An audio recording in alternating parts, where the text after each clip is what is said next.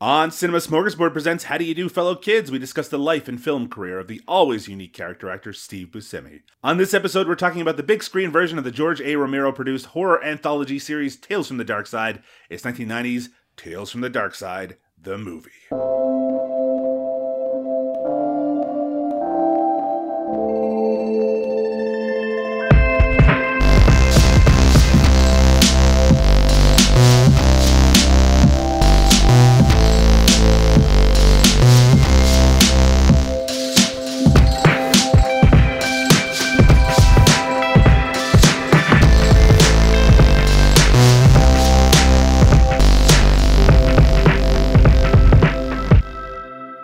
Welcome to How Do You Do, Fellow Kids? I'm Doug Tilley, and with me as usual is the Crypt Keeper, Liam O'Donnell. How you doing today, Liam? I'm okay, Doug.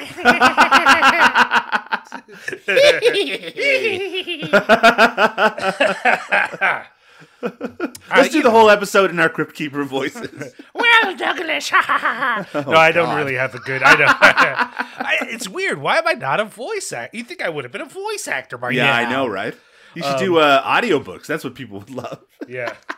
I'm pretty good, Doug. I recently had a massive surgery, and the actual surgery place where they cut my whole friggin' head open is fine. Sure. But my throat is still sore from the tube in your throat. You know? Oh my goodness. Yeah, it's still sore. I'm like, how long is that going to take to heal? I don't like that.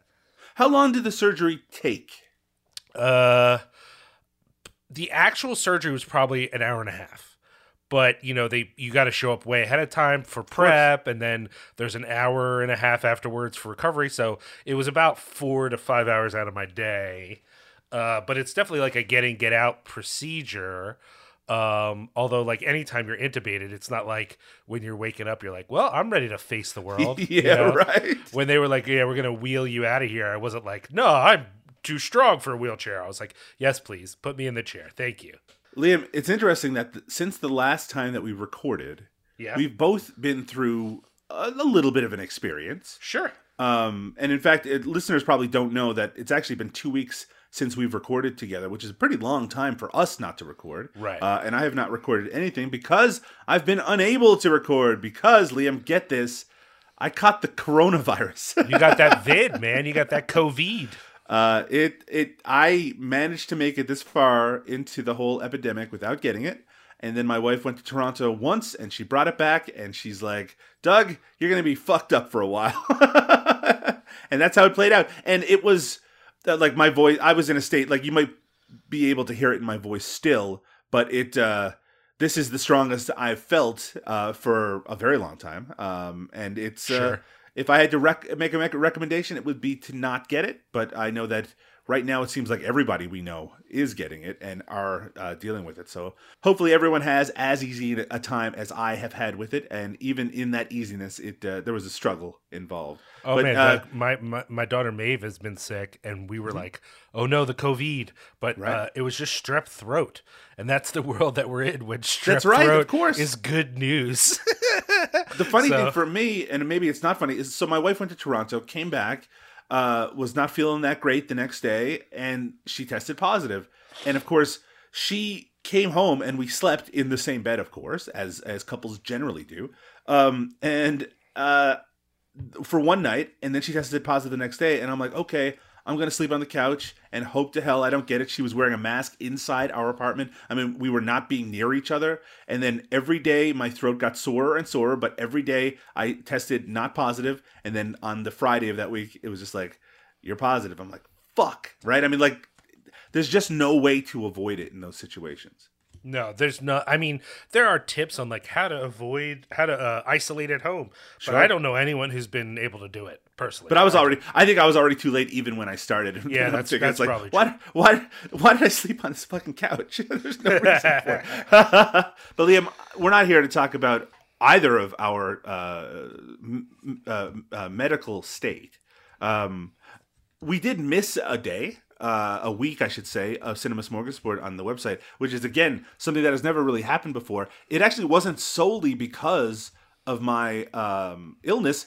The other thing that happened was there was a massive power outage throughout Ontario, where I live, and it affected thousands and thousands of homes. and it just happened to be at the time when I was planning on editing our Paul Bartel podcast, our Bartel Me Something Good, which has now already come out, thankfully. But I did want to point out right at the beginning of the show that during that week where we didn't have a Cinema Smorgasbord podcast, it thankfully coincided with the Horror Movie Survival Guide podcast, which is, of course, hosted by our Jodorowsky co-host, Julia Marquesi.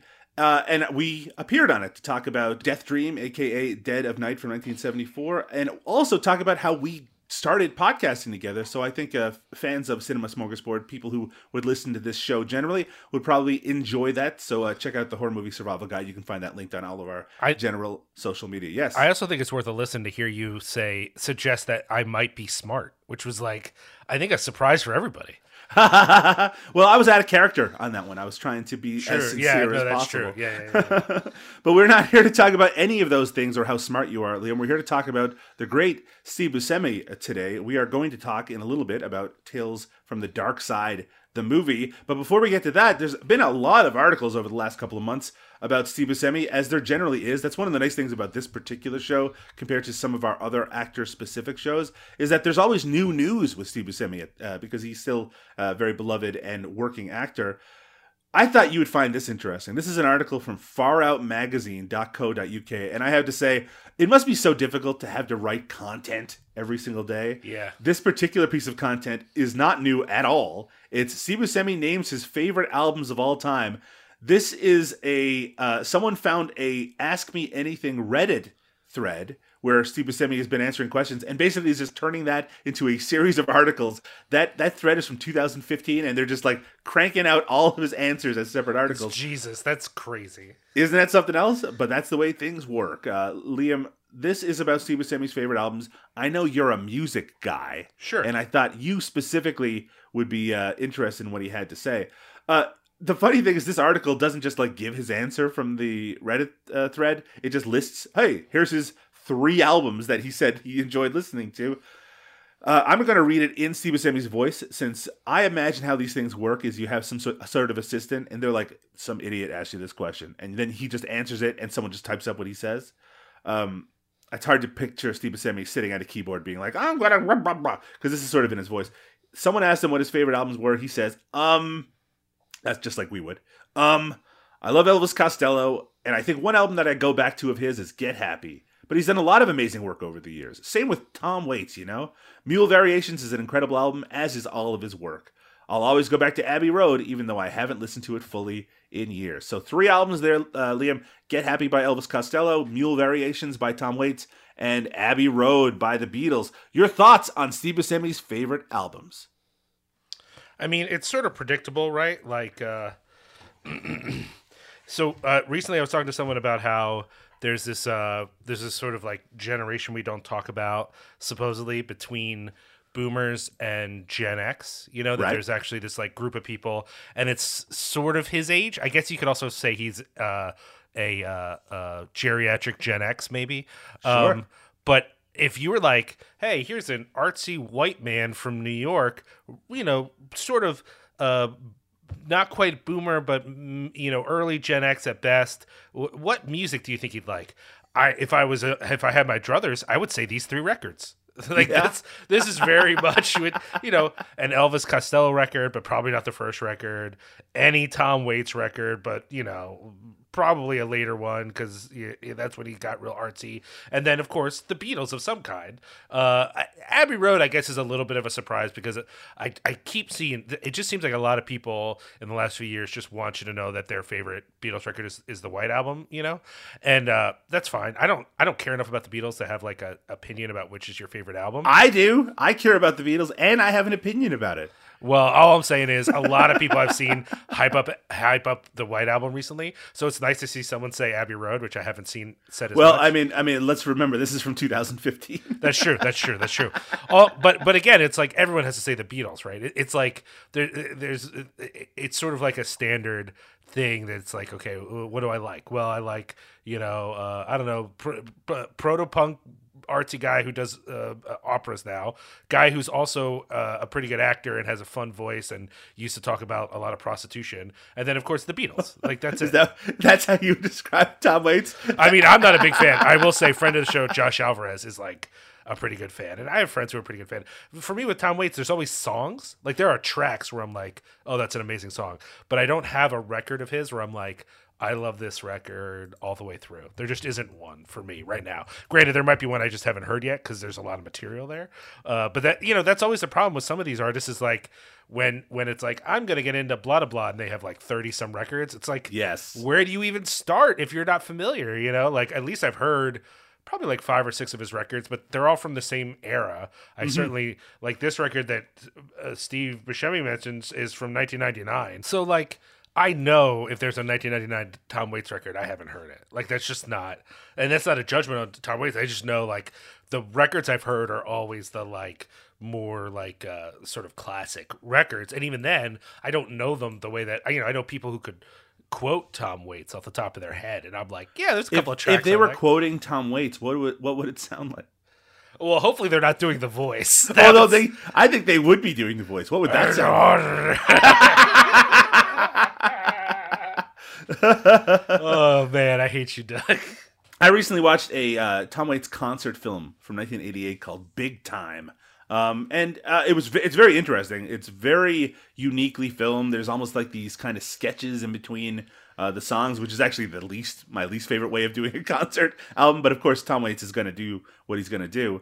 But it gave me a kind of a better appreciation for him as a performer. I mean, I know that he has a defined image anyway, but he like really has a kind of cultivated way that he performs, and like everything is part of it. But the funny thing about Tom Waits is my first experience with him was not as a musician, though I guess sort of it was, but it was his performance in Jim Jarmusch's Down by Law, which, by the way, Steve Buscemi obviously has direct connections with Tom Waits in a lot of different ways, but certainly that Jim Jarmusch connection. Well, tell me, you're a Beatles head. What's up with Abbey Road? Is that a cool pick, or is he a Beatles poser? I think Abbey Road is still a cool pick. Okay, I feel like a poser pick would be Sgt. Pepper's Lonely Hearts Club Band. I would. A lot of people like that record, Doug. A lot of people love that record. Hey, I'm not saying it's a bad record. It's the Beatles. There are no bad records. Hey, look, an opinion. But to me, it's like I don't know if it's still cool to say Revolver is your favorite Beatles album. It was years ago. My favorite Beatles album is Rubber Soul. I think that one is. I don't know. I mean, I do think Abbey Road is a normie pick, but it's also the high end of the normie picks. I mean, look, I don't have a strong opinion. I've listened to all the records. The only ones I've ever put on for funsies are Revolver and the White Album.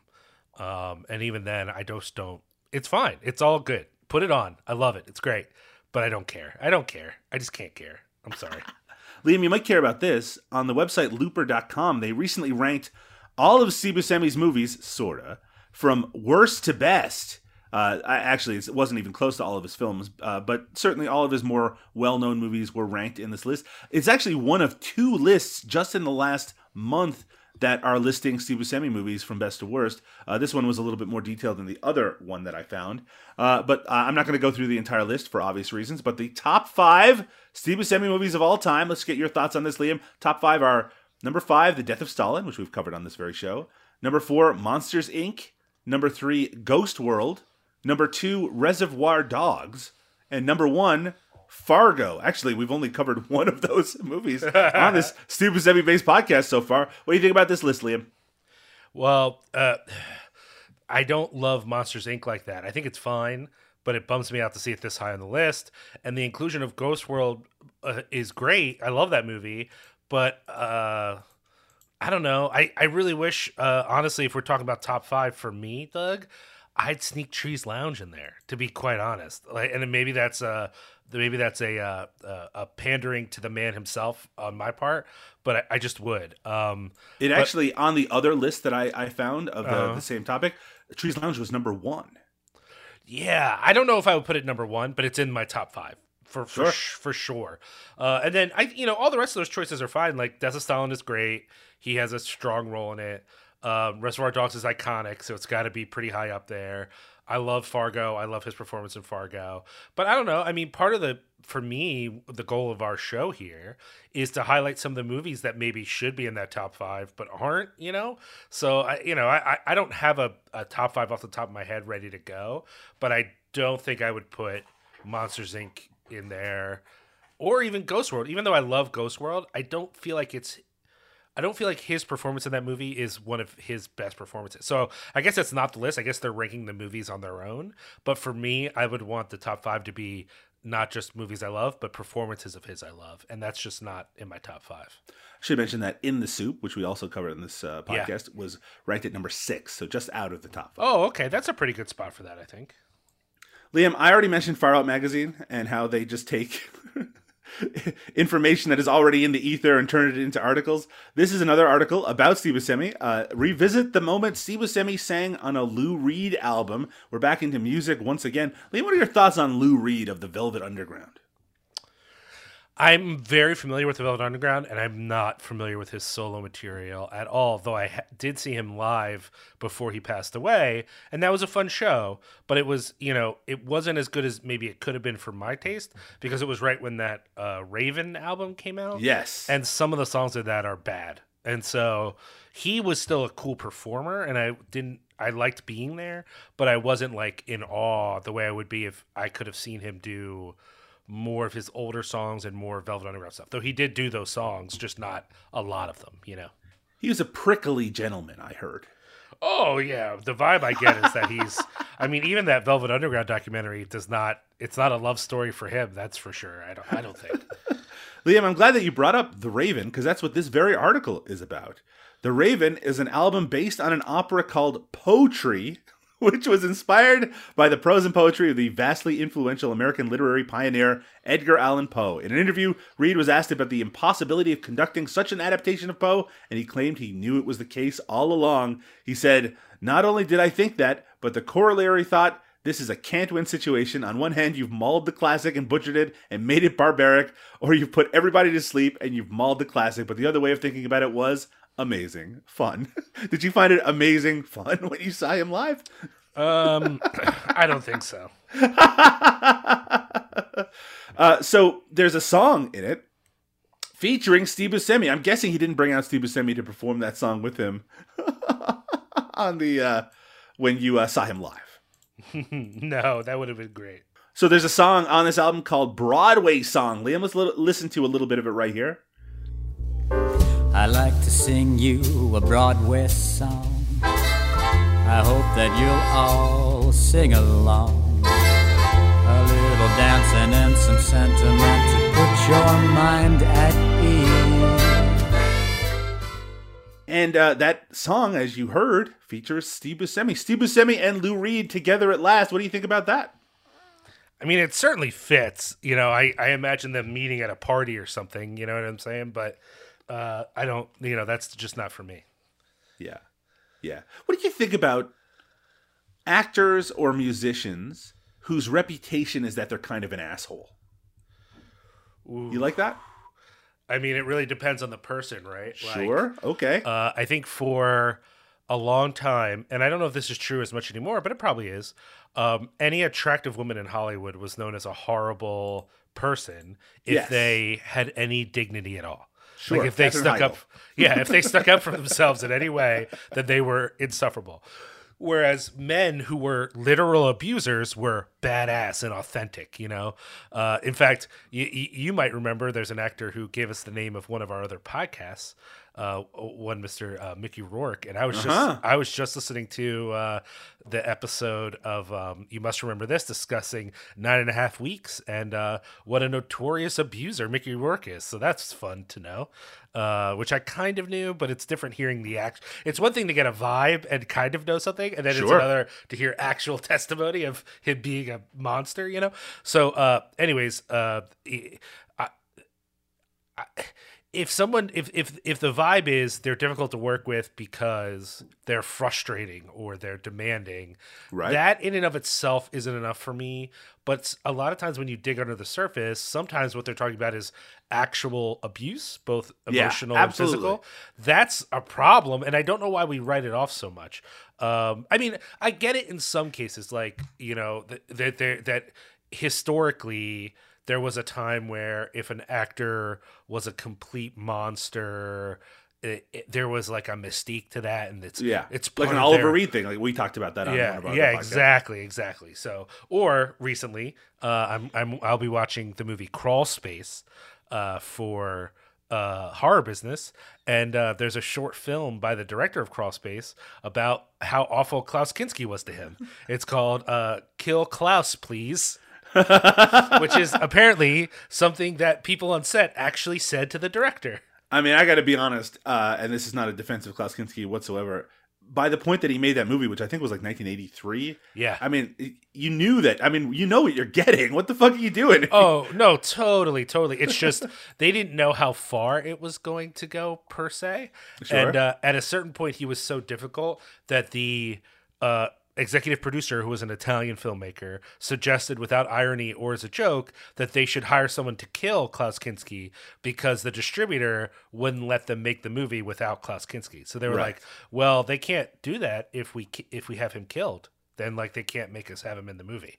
And that wasn't a joke. And I was like, oh, okay. But again, you're right, though. The man's whole vibe is that he's abusive. Like, that's the whole point of Klaus Kinski as a person. So, like, you got to know what you're getting into going in at the same time.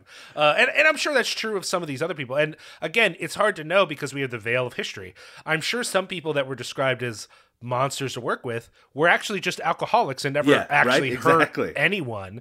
But there were probably lots of people who was like, oh, he's difficult. And it's like, no, he's a sadist. Like that's, you know, there's a big difference between abuse and being difficult. And I think now it may or may not be easier to know that. But when we look back at history, it's really hard to know which is which. Was this person cranky or did they hurt people? Or were they cranky, or do they have undiagnosed mental illness, right? Also I mean, true. 100% also true, yeah. But I do have to say that when I hear this, maybe I'm overreaching a little bit, but I mean, all of what you said is absolutely the case. But when I hear about a celebrity whose reputation or has been, people say that you're not allowed to look them in the eyes, to me that's like, what is going on? You are not a fucking king of some goddamn country. That to me is like, it's like, how could you even say that out loud without thinking that you're being the worst person in the world? Well, and I'm sure there's people who said it because they actually had deep anxiety. But again, the other thing I always get at is I'm never convinced that for every human being on the planet, there's only one career. So if like the only way you could be an actor is if no one on set looks you in the eye, you need a different career, my buddy. Like you got to do something else with your life. And I guess that's sad for you, but it's less sad than all the people who are not looking at your face. Anyway, speaking of actors or performers that you can't look in the eye, I want to wish Ellen DeGeneres a happy retirement. God damn it.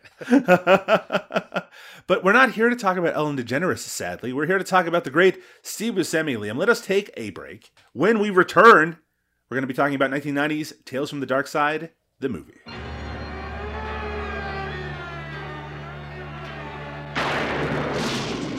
Stephen King, originator of Pet Sematary. Arthur Conan Doyle, author of Sherlock Holmes. Michael McDowell, creator of Beetlejuice. George Romero, director of Night of the Living Dead. Now, these four masters of everlasting horror bring to the screen 4 tales of overwhelming terror. I warned them, but they wouldn't listen. Tales of diabolical fate. You promised you'd never tell! Tales of ghastly revenge. Grow, O light. Rise, O light. Come forth, O light. Open his eyes. Tales of ruthless evil.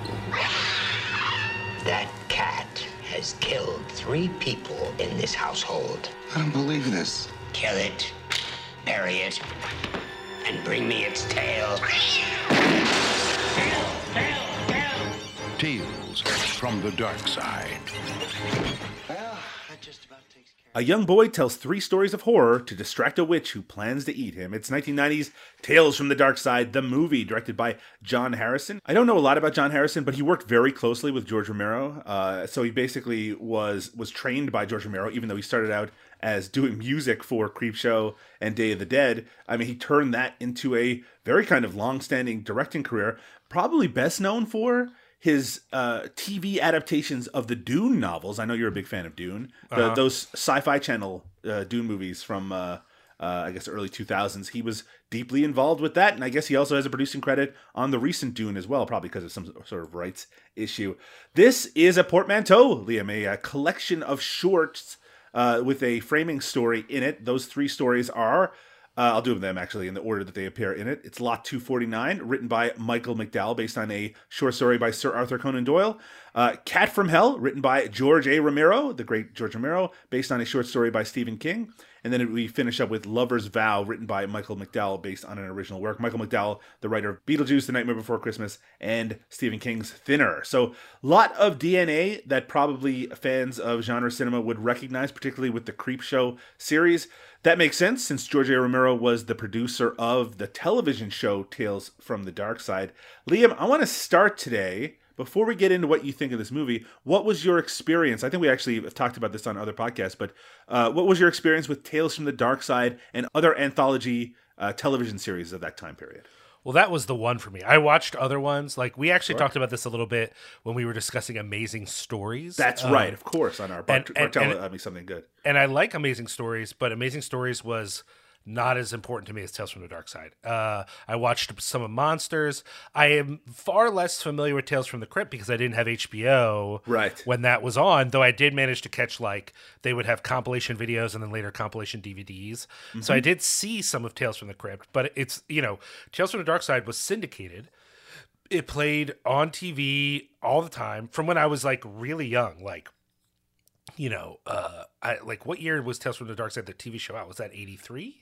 No, I think it was a little later than that. I know it was running up until 87 at the very least. Okay. Well, regardless, I was watching it at a pretty young age and pretty entranced by it. And part of that was the regularity of it and living in a time when, we just had to watch what was on TV.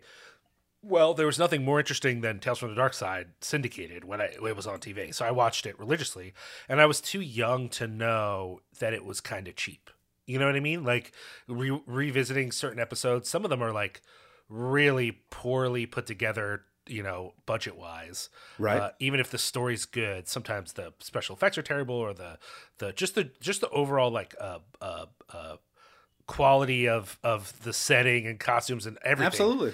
And yet, when I'm 7, I don't fucking think about that. I'm 8. I'm not thinking about that. I'm just like, oh, the spooky thing is on. I mean, I used to watch religiously reruns of Dark Shadows. It's not exactly a high budget affair. You know what I mean? I just liked it because it had monster stuff in it. That's all it was, So, I will say that when this movie came out in 1990, I didn't see it in the theater, but I was so excited to see it on home video. And as much as I have watched it a bunch of times because it was on cable a lot, whatever, I will say my first experience of it was slight disappointment, only because I loved the show so much. In retrospect, I think the movie is actually a pretty good representation of the show. Not perfect, but pretty good. How do you mean? How do you mean that it's a good representation of the show? Because I think the parts of the movie that are a little disappointing, I think the show was also a little disappointing. It's just in 1990 I was 11 and I had begun an obsession with horror movies. When the show was on TV, in syndication, I was a little bit younger and I had just started to get into horror stuff, so I was less familiar. Also, I thought that the movie would up the ante and it would get more upsetting than the show could ever be, right? Mm-hmm. And that doesn't happen, actually. I don't think, other than one scene in the one story I don't like that is kind of upsettingly gross, otherwise the movie is almost entirely appropriate for TV, which is probably why it was on TV constantly throughout the 90s. Just all the 90s it could be on, you could find it on TV. It is a little strange, especially because by 1990, I believe Tales from the Crypt would have already been on television. And like Tales from the Crypt in a lot of ways has sort of eclipsed Tales from the Dark Side because it had a much higher budget. It had all of this kind of like Hollywood like bigwigs behind it. You get Robert Zemeckis and Walter Hill, et cetera, et cetera. And then you had famous people in every episode, which I know that you had famous actors in Tales from the Dark Side as well, but they tend to be a little bigger. It's a slicker production. And also the big one is because it was on HBO, it could have real violence and real nudity, and that's something that Tales from the Dark Side always had to struggle with. But that idea of adapting short horror stories in a lot of cases, in the case of Tales from the Dark Side, I feel like that has more potential than strictly adapting old EC comics. But still, the vibe is all meant to be coming from the same place. I think the first time I saw Tales from the Dark Side, the movie, I was a little disappointed because it has so many great. There's so much in its DNA that I was a big fan of. I mean, it did feel like it would be the next edition of Creepshow. Still has George A. Romero involved. He's adapting Stephen King. You have all these great actors, kind of almost like cult actors as well, with Deborah Harry is in this. And David Johansen, of course, the great Buster Poindexter is in this. We'll talk about all this in a second. But I think I went into it thinking it was going to be a little bit more hardcore rather than, like you said, it just feels like a slightly bigger budgeted version of the TV series, which is really what it was meant to be. Now, with all that said, I want to get your thoughts as now a older gentleman in the year 2022. What do you think of Tales from the Dark Side, the movie? I've watched it so many times, it's really hard for me because it's in my DNA, but I also don't think it's great. Like, I would never, let's say we're like making a list of the greatest anthology films of all time. Sure. This doesn't crack the top 5, I don't think, which is saying something because a lot of anthology films are bad. But there's a lot worse than this, by the way. I think that's the other thing, though. I know how bad it can get, and this is, for the most part, charming. In fact, the one story, we'll get to ranking them, but the one story I don't like is the middle story. And it's still watchable. I still made it through it. I wasn't like, oh, this fucking shit. It's just not as good for me. On the other hand, my favorite story, the final story of the group, it's not so memorable that I would be like, you have to see it. Does that make sense? Yeah. There are parts of Tales from the Hood that I'm like, you could take this out and show it as a short film, and I'd be like, you have to see it. It's great. Right. And that none of these reach that level. But is it entirely enjoyable? I think it's almost entirely enjoyable. I think it's kind of goofy, but I appreciate that. I think it should ramp up the gore, and it doesn't, except for, again, one part that is really upsetting. And that's it. And it's fun in a lot of ways. And I got to say, like, that last story, I bet there are modern watchers of this, if you've never seen it before, that'll think that last story is super corny. Just a total cornball fest. I still get emotion. It was one of the first things that made me emotional when I was a kid. Huh, interesting. I was like, I can't believe he said something. And, like, I don't think I cried, but I got, like, upset in a way that, like, I hadn't been upset by something. I mean, maybe like Rats of Nim might have got me a little upset, but you know what I mean? Like, or I guess the movie was Secrets of Nim, but you know what I mean? Like, this was the first like live action thing I can remember being like, oh man, that's really sad. I think I'm really sad now. And granted, it wasn't long from that where I started watching like utterly depressing cinema, but at 11, that was the first thing I saw that was like really sad. The other thing that maybe caused me a little disappointment when I saw this for the first time is that K&B does the effects, and they also with the help of Dick Smith, the legendary Dick Smith, the special effects artist, and it's just like, so I expected this to be like a hardcore gore fest, but it really isn't. Though it does have some impressive moments, which we'll talk about in just a second. My thoughts of it on this movie are very similar to yours. Until Tales from the Crypt decided that you could make a movie version of your TV series and just make it its own story, like one long story, I think that this would be how you would think you would adapt something like this. That it would be basically another edition of Creepshow. And I do wonder what the reception of this would have been if they released it as Creepshow 3 as opposed to Tales from the Dark Side, the movie.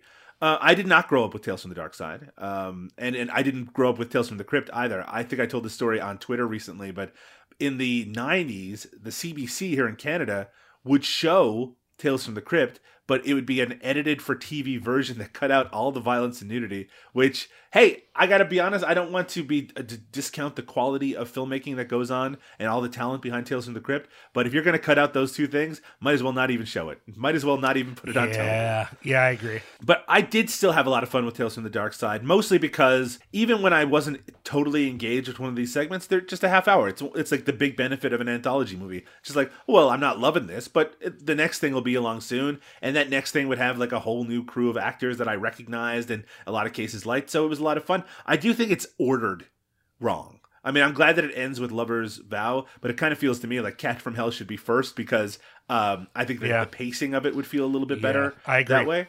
But let's go into ranking what your favorite and least favorite segments are. I think we can already almost work it out from what you've already said, Liam. But just to remind the listener, there is a wraparound story featuring Deborah Harry trying to cook Joey Lawrence's little brother, Matthew Lawrence.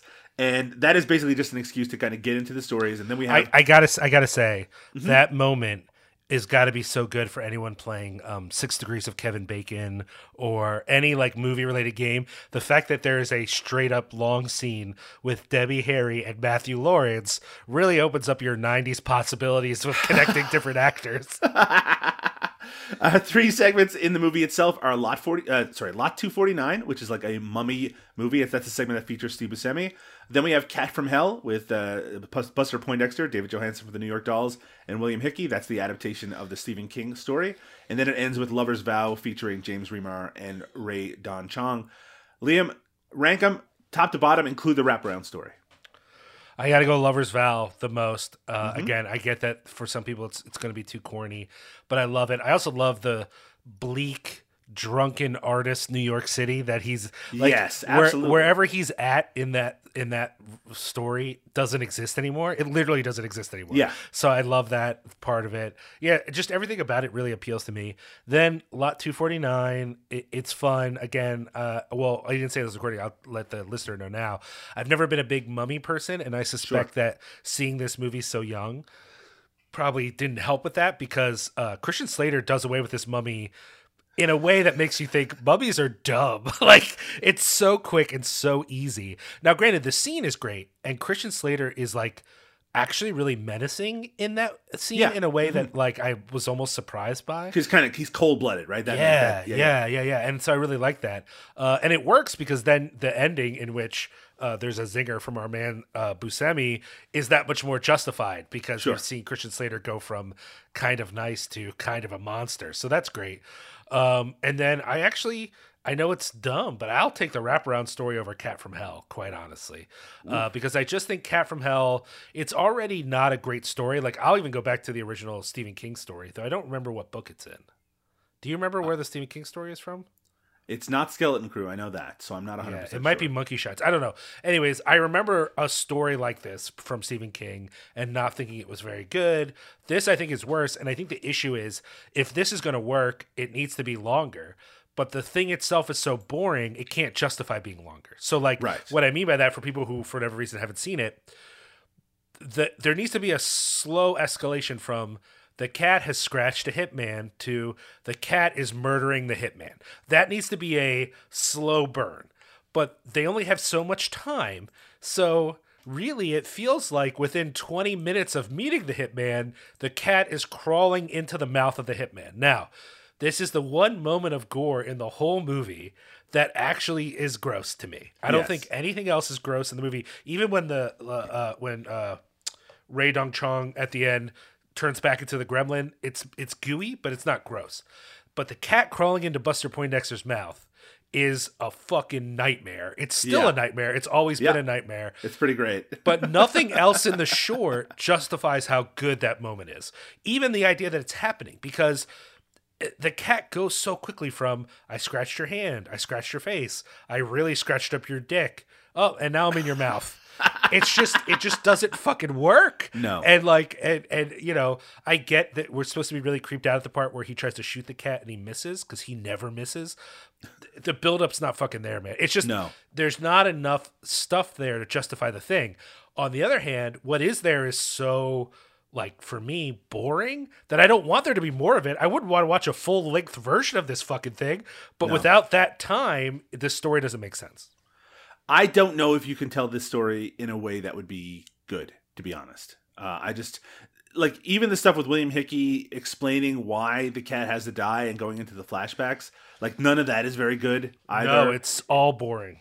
It's basically that song, "The Cat Came Back," except in a movie form. It ends with this honestly unearned gore moment of this cat climbing into the guy's mouth because it doesn't really make any sense. I could see this working better as a short story because you can picture it in a way that doesn't look goofy and silly. But I'm with you. It definitely was the one that I enjoyed the least. I will say that I wanted more out of the wraparound story as well. Maybe it's just because it's so simplistic. It's like, oh, it's a person who seems nice, a regular woman in a neighborhood, but she's actually a witch who wants to cook this child for other witches. And the coda on it, like the way it all wraps up, it just feels a little too neat to me.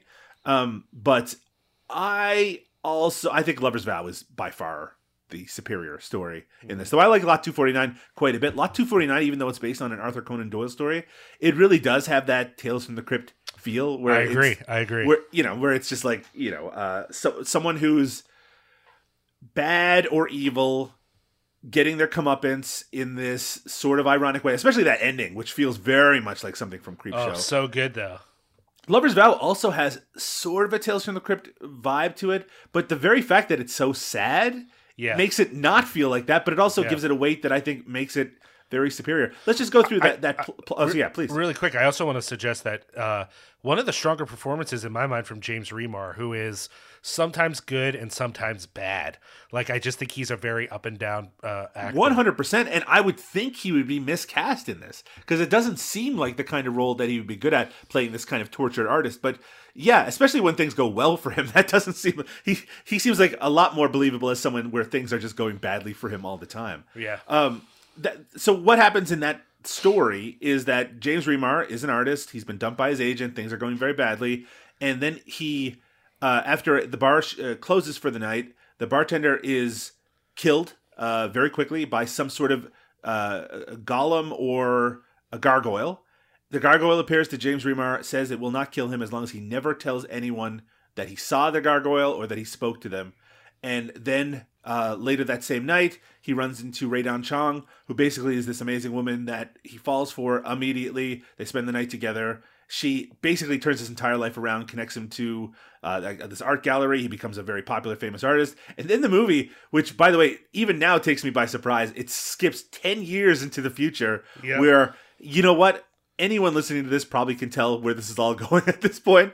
But what happens is he tells the secret to his wife now. They have 2 children. He tells the secret that he saw this gargoyle, and we, of course, discover that she was the gargoyle all along. And there is actually a pretty terrific transformation scene that occurs, even if the gargoyle itself looks a pretty little silly. But it's not only that she changes, but it's that she's really sad about the fact that she has to change because she does love him, and they have 2 kids who also change into gargoyles at the same time. And you're right. Describing it makes it sound silly, but it is done very well in the context of the movie. Well, yeah, because you believe in their relationship. The first thing it does successfully is make you care about their relationship. The second thing it does is, I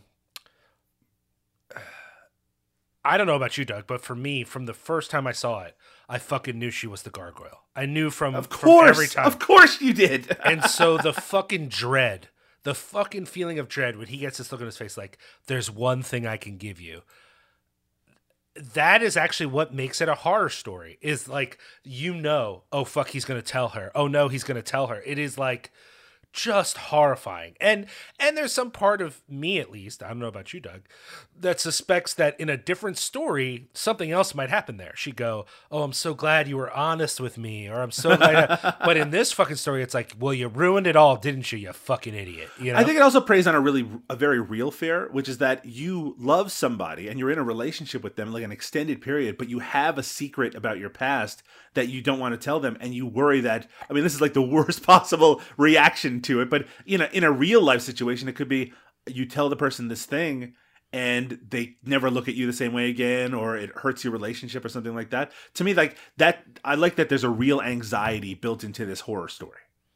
Yeah, I agree. It really connects to something that I think a lot of people feel, and I know I have felt myself. So it's just Yeah, and I don't want to praise it too hard. It is kind of. I don't think people would be wrong to say it's silly, but if you resonate with it, it works. And I actually think the effects on the gargoyle are surprisingly good, considering I don't think the movie has amazing special effects overall.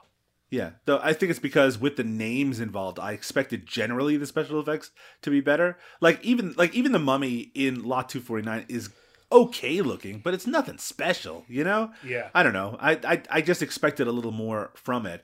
I want to ask you though. So Tom Savini says that this is Creepshow 3. That in its DNA, it basically is the third Creepshow movie. A, I want to ask you, are you a fan of the Creepshow franchise? And B, would you accept this as a third Creepshow movie? That's a good question. I only really like the first Creepshow. I've seen the second Creepshow. I haven't really felt any need to return to it. Well, we will at some point on our George Kennedy podcast. I know. So I don't feel strong feelings about that. It honestly, the only reason that doesn't resonate for me, Doug, is because Tales from the Dark Side in and of itself is such a strong cultural moment that I just see this as an extension of that. And inserting Creepshow is like inserting something else into it that feels different. You know what's funny is that I had a false memory about Tales from the Dark Side, the movie, in that I was convinced that there is a segment in this in which Christopher Lloyd appears and gets his head cut off. And do you know what that I'm actually referencing with that? What? It's an episode of Amazing Stories where that exact same thing happens. Yes. And my brain was like, oh, that's the one that Steve Buscemi's in. He's in the one where Christopher Lloyd gets his head cut off. Completely different series, completely different tone and everything. I'm with you. I don't like Creepshow 2. Even the best, I think everyone agrees that The Raft is the best section of it. I think it's fine. I don't think even the best segment of Creepshow 2, I think is not as good as the worst segment in Creepshow 1. So I don't see like the fact that some people we've even had on our very podcast prefer Creepshow 2 to Creepshow 1. To me, that is absolute madness. But I mean, this is, if we think of the series as being as good as Creepshow 2, then yeah, this fits in with it, right? It has that sort of inconsistency, but I just feel like that series, if you can call it that, is a great movie and then lesser stuff afterwards. You know, it doesn't fit together as a series. I mean, now that there's a television revival of Creepshow that is also very inconsistent. Now, I don't know if the bloom is off the rose in terms of the whole Creepshow brand at this point. I do want to ask you as well, they were a couple of years ago trying to bring back Tales from the Dark Side. Joe Hill, the son of Stephen King, was trying to take hold of it. Unfortunately, the CW, which was going to put it on, passed on the pilot, and then they turned the 3 scripts that existed into comic books, I believe, instead. You have any interest in a revival of Tales from the Dark Side? I guess it just depends on who's doing it. I have lots of interest in a anthology horror series that's good. Right.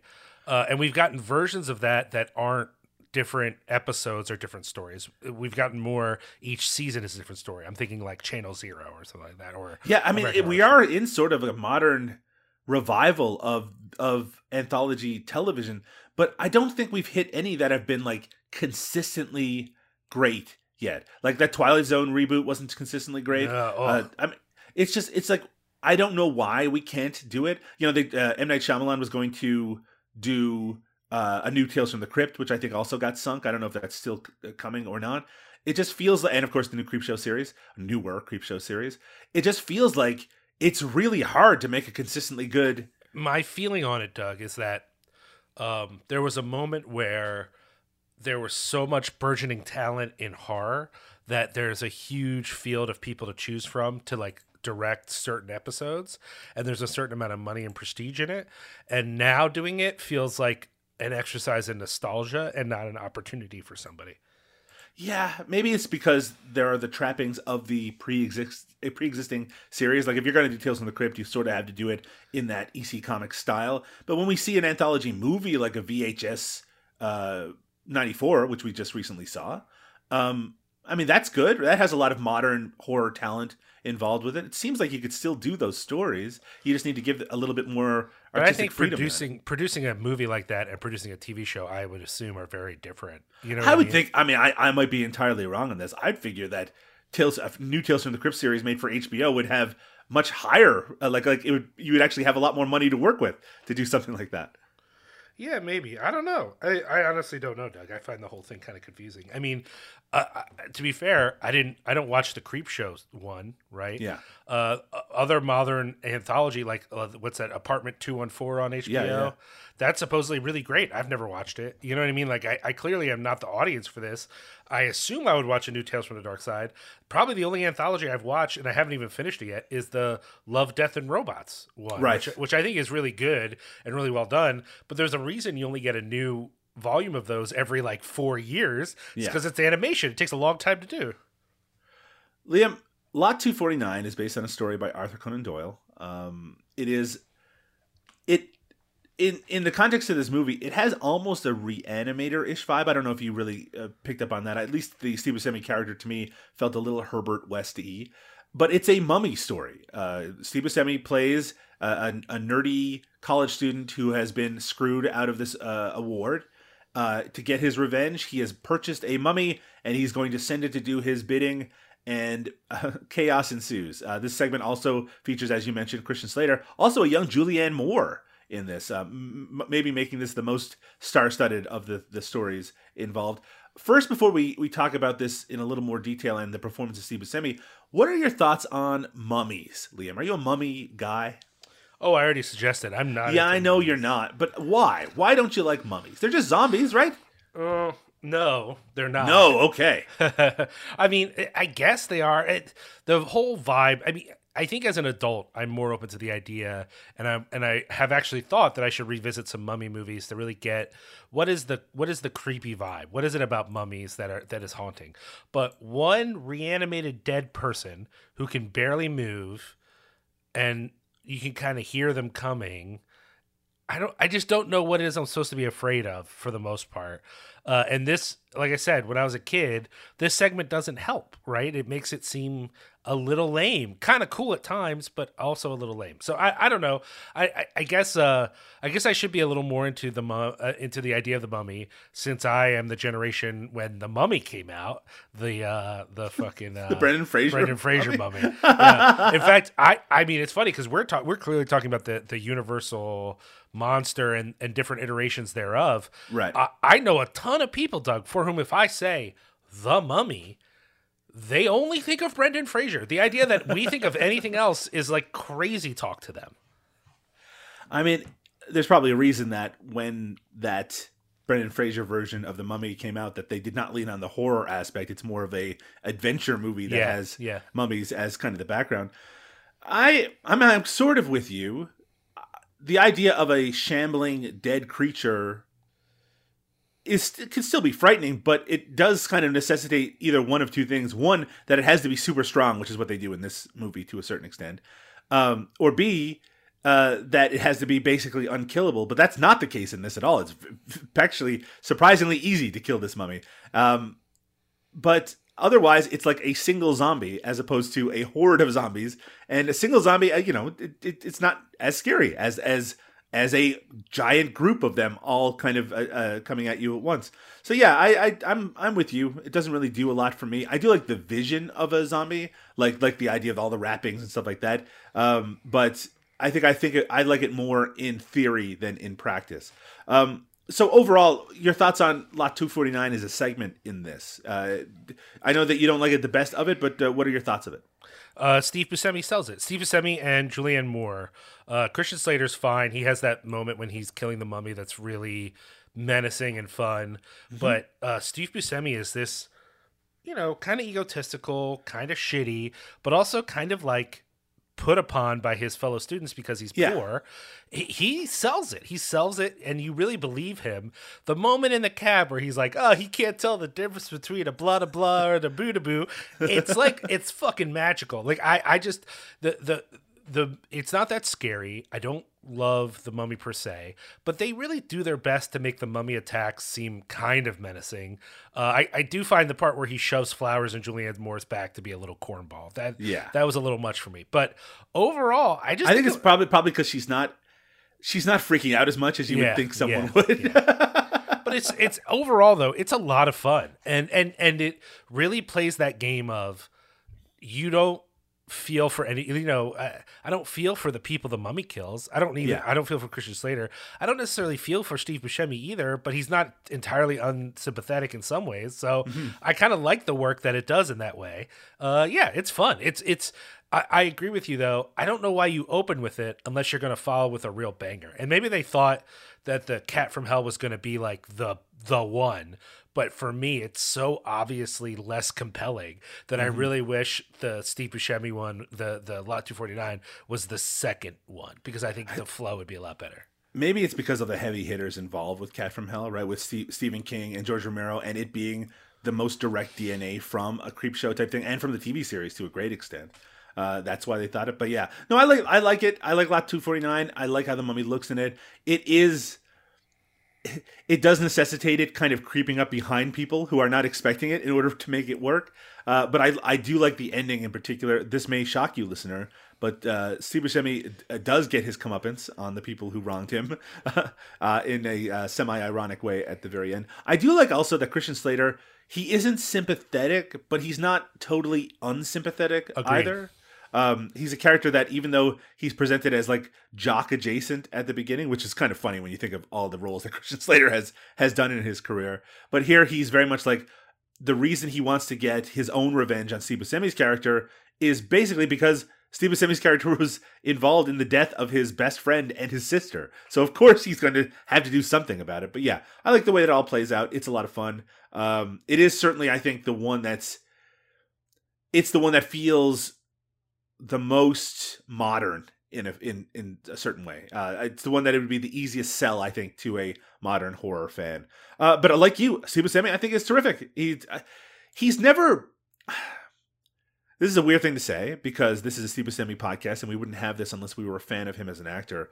But I do have to say, even compared to other performers that we focused on different podcasts, he's always good. He's just always seems to bring it no matter what. And he did it even when he was very young. Maybe it's because he has a very easily defined persona in the kind of roles that he does. But like here, he is 100% the best actor, I think, in this entire anthology.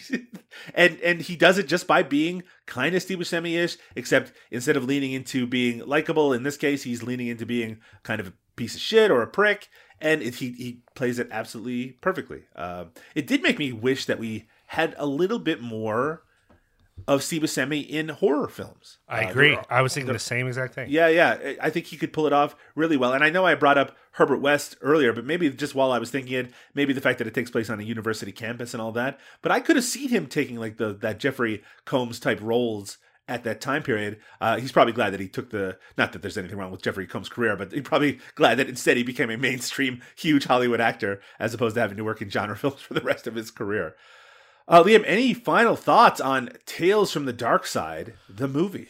Now's the time, right? I think that there's a history in horror of later career mainstream actors pivoting to horror. Now, granted, usually they do that because they don't have a career, and Steve Buscemi still does great. He still gets paid to do stuff whenever he wants, so he doesn't need to pivot to horror, but I would suggest it would be fun if he did it. Now, I know you don't like it, Liam, when I spring other things for you to watch at the last minute. I'm not doing it now, but I was going to do it on this episode because, and probably some people listening have already remember this, Steve Buscemi was in an episode of Tales from the Crypt. In fact, it was, if I remember correctly, the first episode of Tales from the Crypt I ever saw. And I saw it specifically because I, as a teenager, was a huge fan of the musical group The Who, Liam. And the lead singer of The Who, Roger Daltrey, was in an episode of Tales from the Crypt with Steve Buscemi, and I intentionally seeked it out so I could watch it. And it was also one of the episodes that I saw that had all the sex and violence removed from it on the CBC. So I didn't understand the appeal. But yes, there's an episode called Forever Ambergris. It's from 1993, featuring Steve Buscemi and Roger Daltrey. Paul Dooley, of course, a great, hilarious Paul Dooley's in this. And so is a young Titus Welliver, star-studded episode of Tales from the Crypt from 1993.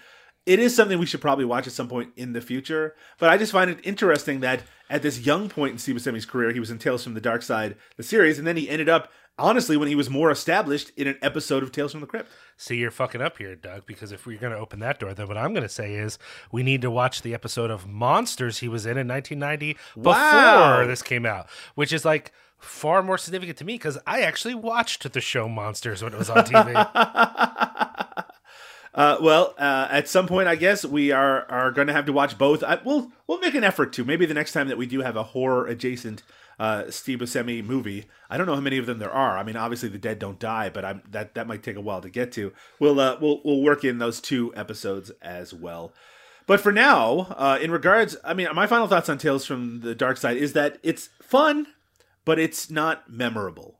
You know, there's nothing here that's blow away. It just needed one thing, I think, that really stuck with me. Lover's Vow, of course, is the closest, but even that, it does feel like kind of a better than average Tales from the Crypt episode, as opposed to, you know, a great segment of an anthology horror movie. Yeah, I agree. I think the movie overall is a little unimpressive, but I'll still watch it into the future. This won't be the last time I watch this movie. Liam, on the next episode of How Do You Do, Fellow Kids, I have picked a movie for us, sort of randomly. One of the reasons I picked it, it's from 2010. It's called Pete Smalls is Dead, featuring Peter Dinklage in the lead. But one of the leads is also Mark Boone Jr., someone that Steve Buscemi, basically his entire career is linked to, something that we have seen him already in a number of the movies that we've covered. This, from 2010, directed by Alexander Rockwell. I don't know anything about Pete Smalls is Dead, Liam. Do you have any knowledge of this movie? None whatsoever. I have to admit, I expect that Steve Buscemi's part in this might be rather small, but it's still, I remember when it came out in the sense that I heard about this movie sort of in like a festival circuits thing. I don't think anyone remembers it at this point, but be that as it may, on the next episode of How Do You Do, Fellow Kids, 2010's Pete Smalls is Dead. Are you excited? So excited. You just love watching Mark Boone Jr. on screen, I think. Actually, I've seen other Alexander Rockwell movies, and so I'm kind of... What are they? Well, I'm looking right now because I was like, why does that sound familiar? I saw Sweet Thing last year and thought it was great. Okay. Now, hold on a second. Did he do a segment in 4 Rooms? Yes, he did. But he directed In the Soup, right, which is right. why we probably would be. He's given credit for being one of the people who launched the careers of Steve Buscemi. Actually, I think mostly from In the Soup, but I mean, I think we both liked In the Soup quite a bit. Why not return to the career of Alexander Rockwell with a more recent film? I think I already mentioned this is from 2010. Pete Smalls is Dead. And I'm a big Peter Dinklage fan. Peter Dinklage also has a link to the career of Steve Buscemi because he's in Living in Oblivion, I believe. So lots of connections here. Well, it gives me an opportunity to recommend people see Sweet Thing that came out in 2020. Nobody saw it. It's very good. Very good. Well, maybe we can check that out at some point in some other context. Well, Steve Buscemi's not in it, but yeah. Hey, Steve Buscemi doesn't have to be in every movie that we cover. Liam, if people do want to check out episodes of How Do You Do, Fellow Kids, what's the best way for them to do so? Well, of course, if they head to cinepunks.com, they can check out the latest episodes of this show, all the Cinema Smorgasbord shows, and some other podcasts like Twitch of the Death Nerve, The Carnage Report, and of course, the flagship podcast Cinepunks, CINEPUNX. They can, of course, go to our website if they want to dive into the archive of not only this particular version of Cinema Smorgasbord, but all of our other shows that we do. Jodorowsky, Praising Kane. List them off one by one. The other shows we do will suffice. And then, of course, they can follow Cinepunks on social media, CINEPUNX on Instagram, Facebook, and Twitter. And we're on Twitter, Doug, at CinemaSmorg, SMORG. You can follow Liam on Twitter as well, at Liam Rules, that's RULZ, and I can be found on there at Doug_Tilly, that's TILLEY. Listeners, if you are enjoying what you're hearing from the Cinema Smorgasbord group of podcasts, why don't you leave us a review on iTunes or your podcast provider of choice? Every little bit helps. I want to apologize if I feel a little off on this episode. I'm still recovering a bit from my COVID experience, but hopefully by the next episode that you hear, I'll be back to 100%. But for now, Liam, we need to take a little break from Steve Buscemi. We'll be back very soon with 2010's Pete Smalls is Dead. Night. I'd like to thank all you people for showing up tonight. Sorry about the weather.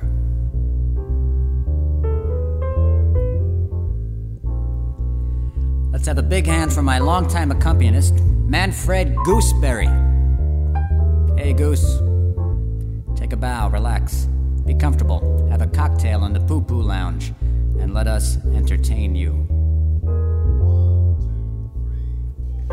I like to sing you a Broadway song. I hope that you'll all sing along. A little dancing and some sentiment to put your mind at ease.